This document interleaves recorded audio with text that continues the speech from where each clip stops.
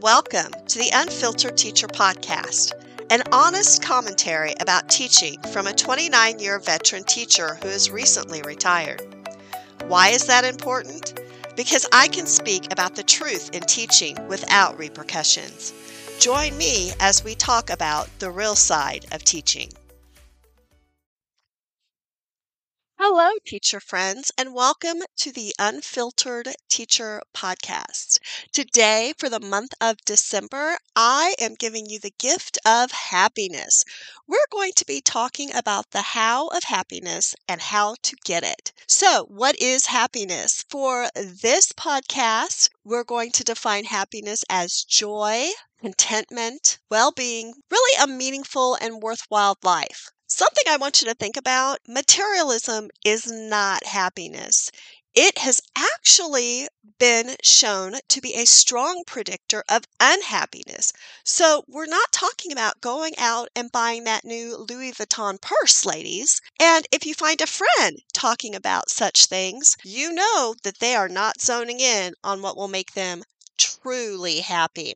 So what determines happiness? Well, 40% of our happiness is determined by intentional activity. That's a huge number. If you want your life to be happier, there are strategies and things you can do to bring that happiness into your life. Only 10% is circumstances. That is crazy to me because, anytime I've been unhappy or depressed or anxious, I've always blamed it on my circumstances. And that's only 10%. And then 50% is your natural set point. So where you find yourself always falling back to your level of happiness in your day-to-day life. Why is it important to be happy? Well, there's a lot of reasons actually. To be sociable, energetic, you're actually more likely to get married and stay married the more happy you are. You'll have more friends. You'll be more resilient when faced with hardship, more productive in your job. And I also think that the more happy you are, the easier it is to let go of things in your job that are not necessary, that are not required for you to do a good job. A stronger immune system, you will earn more money, you'll be physically healthier, and you'll live longer. And I think we all want to do the live longer parts. So let's look at some myths that you might not be aware of. Some people believe, and I have to admit, I was probably one of these for a long time. Happiness must be found. Don't be the person who's waiting for the right things to happen in order for you to be happy. If you're not happy today, you're not going to be happy tomorrow. You have to take your life in your own hands and take action. Remember, 40% of your happiness is determined by intentional activity. Happiness is not out there to find. It's inside us. We have to change and manage our state of mind. That's the big one. Happiness must not be found. It's inside of us. And taking that intentional action is 40% of our happiness. Another myth. Happiness lies in changing my circumstances. It's another myth that I believed. This is when you get caught up thinking, I'll be happy if, or I'll be happy when. Why are you waiting for happiness? Our circumstances have the least impact on our happiness. Remember, that was only 10% of an effect on our happiness. No matter how positive, no matter how stunning your circumstances are, it's only 10% of our happiness. This explains why celebrities and people who have millions, even billions of dollars, aren't necessarily happy. When my children were very little, my husband and I had a conversation and we agreed that one of us would stay home with our children if we got pregnant with our second child. And we were blessed with a second child. And I had better insurance, so my husband is the one who stayed home with the kids. And we did not have any extra money. Honestly, going out to eat once a month when I got paid was the big deal at our house, and it was McDonald's.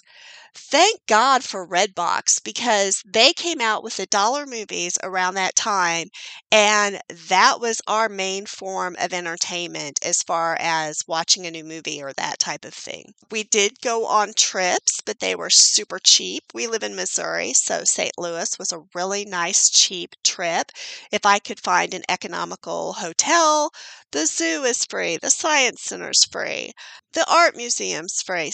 The parks are free. So we really lived on a budget. And I remember thinking, oh man, I would really love to take some big trips. I would really love to travel. But you know what?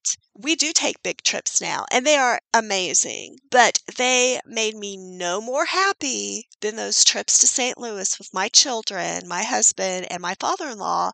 Those were some amazing memories. So it's not going to change how happy you are once you get more money to take bigger trips or once the kids grow up a little bit so you don't have to run around and chase toddlers. None of that's going to matter. It's the memories you make and the love and enjoyment you put into the moment. That's what really matters. So stop waiting for happiness in your circumstances. Another myth, and again, I'm guilty of this one. You either have it or you don't. You either have happiness or you don't. Growing research is demonstrating that we can overcome our genetic programming. You can use strategies to make yourself more happy. And that's what we're going to be discussing in this series of podcasts is different strategies that you can use in your life to make yourself more happy because teachers, I know teaching is so stressful.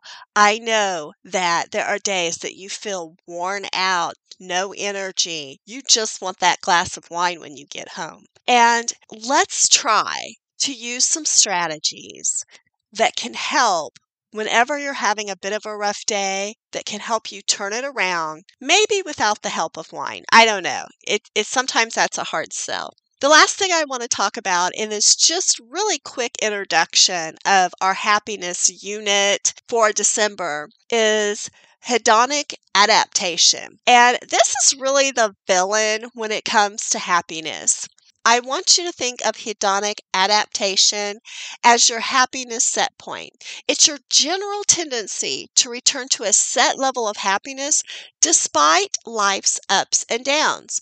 Now, if you're having a bad day, hey, then it's a good thing, right? Because you're going to return to your happiness set point. It just may take a little bit, but you're going to bounce back. Let's say you're having a wonderful, exciting day that just makes you insanely happy. Know too that you're going to go back down to your normal happiness set point. Humans become insensitive to new stimuli and quickly readjust to an emotional baseline. Hedonic shifts like relocation, marriage, job changes, they'll make you happier for a time, but only a short time. We always adapt to positive changes in our lives. So, one example, and this is materialistic in a sense, I guess. When I bought my new car, I have a Chevy Blazer. I love it. I feel like it's a very safe car. It gets around really good in all kinds of weather. It has all the bells and whistles on it that my old Chevy Traverse didn't have because it's just too old for the new technology. So when I got my Chevy Blazer, I loved driving it. I felt like I was in a really posh environment. I was kind of spoiled. And that car had things that none of the rest of our cars had. So I really felt like I was top dog when it came to the car I drove. I even had people ask me how much I paid for it, where I got it, how did I get such a good deal. So I was really, really proud of my car. But I would have to tell you, it may have lasted a month or 2 months, but then after that, it's just a vehicle, right? You get used to all the bells and whistles. And it's no longer something that brings you that much joy, even though it brought me so much joy when I first bought it. That's something to think about. Another example I could give you is when we go on trips. I would have to say, And this is weird, I know. I'm just going to embrace my weird, and I hope you embrace it with me. I love to plan trips. That is my favorite part. Like, my husband and I are going on a 30th anniversary cruise in March, and I'm sending him videos of our room and the different amenities to this class we're sailing. And I'm pretty excited. I'm going to start looking at excursions and buying those. I just looked at all the hotels we're going to stay in before the cruise, and I picked that out. And so that planning and that anticipation, I love it. Don't get me wrong, I enjoy the trip too. I enjoy taking the pictures and doing the excursions and eating together and all of those things. But when we're done with the trip, I would have to say that the anticipation of the trip and the planning of the trip are probably my favorite parts, even though I absolutely love making memories on trips, especially cruises. Our family just loves cruises. So I would have to say when I'm planning the trip, it lasts that entire time. And then when I'm on the trip, that's only a week. That goes by so fast. But the happiness I get from planning it, that lasts months and months. So eventually, after the trip, after I get back home, I'm right back to my set level of happiness. And that's hedonic adaptation. And that's going to happen for all of us, no matter what brings you joy. And there are things out there that bring you joy. So, not necessarily a homework assignment, but I would challenge you, make a list of things that bring you joy, things you enjoy doing, things you love doing with, maybe it's certain people. Like there are certain things I love doing with my daughter that my son would not even consider. Make a list for yourself, and during December, every week, I want you to do something that makes you happy because we're going to take that action. Remember, 40% of our happiness comes from intentional activity. So, this month of December, every week, let's throw in some intentional activity of something that makes you happy. One of my things is a bath with the door shut, nobody bothering me. If you have little bitties at home, that might be a little harder for you. You might have to have the husband help out with that. Another thing I enjoy doing is going out to eat with my husband. He loves it. That's like his favorite thing to do. I also like driving around and looking at houses and property and things like that, even though I'm very happy in the home we have. That's another thing that makes me happy. Maybe talk to your girlfriends. Find out what makes them happy. Maybe you can steal a few things off of their list. But no matter what, let's be intentional in December. One intentional thing a week because intentional activities are 40% of our happiness. So, I'm wishing all of you the best during this crazy month of December. This is going to be our self-care month. We're going to be taking care of us and putting us first. I know it sounds hard, ladies, but you've got to do it because your happiness depends on it. I hope you drop in again next week for our next section on happiness. I also want to give a shout out to my daughter Hope, who has started her own new podcast called My Infertility Journey. So, if you're a teacher dealing with infertility in your life, she is going to talk about her own experience and interview people who are also going through the same journey.